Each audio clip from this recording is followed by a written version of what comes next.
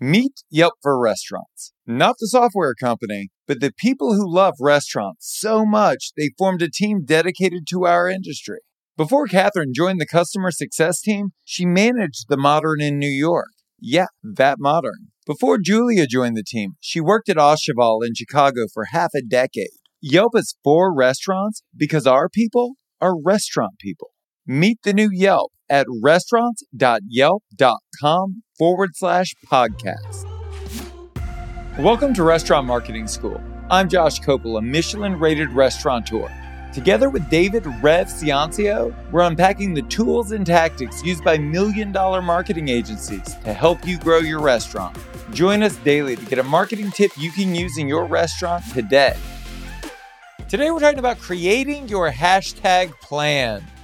Now, hashtags are super important for TikTok. They're important for all social media, but they're super important for TikTok. Listen to here. Hashtags will not be how you get viral. It is how you help the platform to know where to place your content. Because people aren't necessarily searching for hashtags, they're searching for things. And you need to tell TikTok where your content should be filed. When TikTok understands how your content should be filed and it finds the right audience is when it's going to blow up.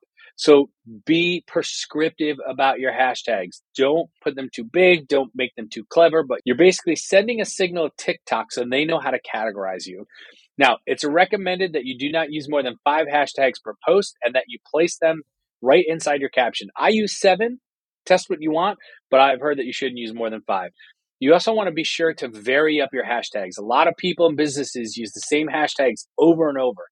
Doesn't necessarily work on TikTok. You're going to want to keep some the same, but you need to try a couple out to see what it works. So, in the case of my restaurant, I use hashtag Bryant Park because that's where we are. But then I also try hashtag Bryant Park NYC. You want to make sure that you're using the most appropriate hashtags for each post.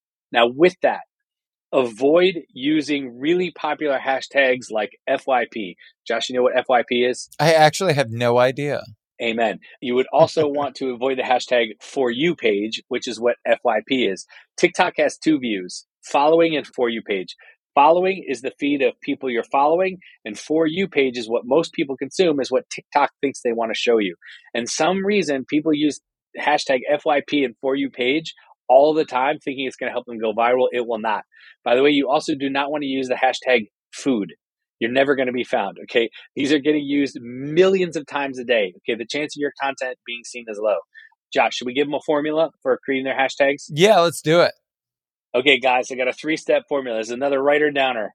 Number 1, you want hashtags that are related to your content. So, did you post a double cheeseburger or is it for burger lovers? Yes, related to your content. Number 2, things that are related to your niche or your audience. So you could say, hey, we are burger lovers. You could say NYC foodie, but things that are like sort of tangential. And the last that you want to use is related to your audience. And for restaurants, your audience is local. So you're going to want to use hashtags for your city, right? Or for your county or for your neighborhood or the part of the town you're in. Again, I'll use my restaurant as an example.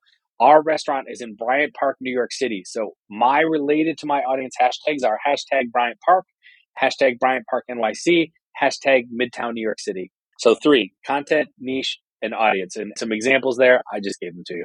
I only have one follow-up question, which is, how do you know if they're working? How do you know which ones to stick with?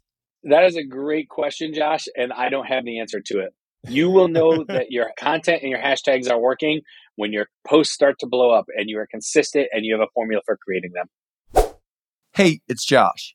Do you want to spend 60 minutes planning out a profitable 2022 with me? Just you and me, on Zoom, camera on, pen and paper out, getting you super clear on exactly what your goals are and how you're going to achieve them.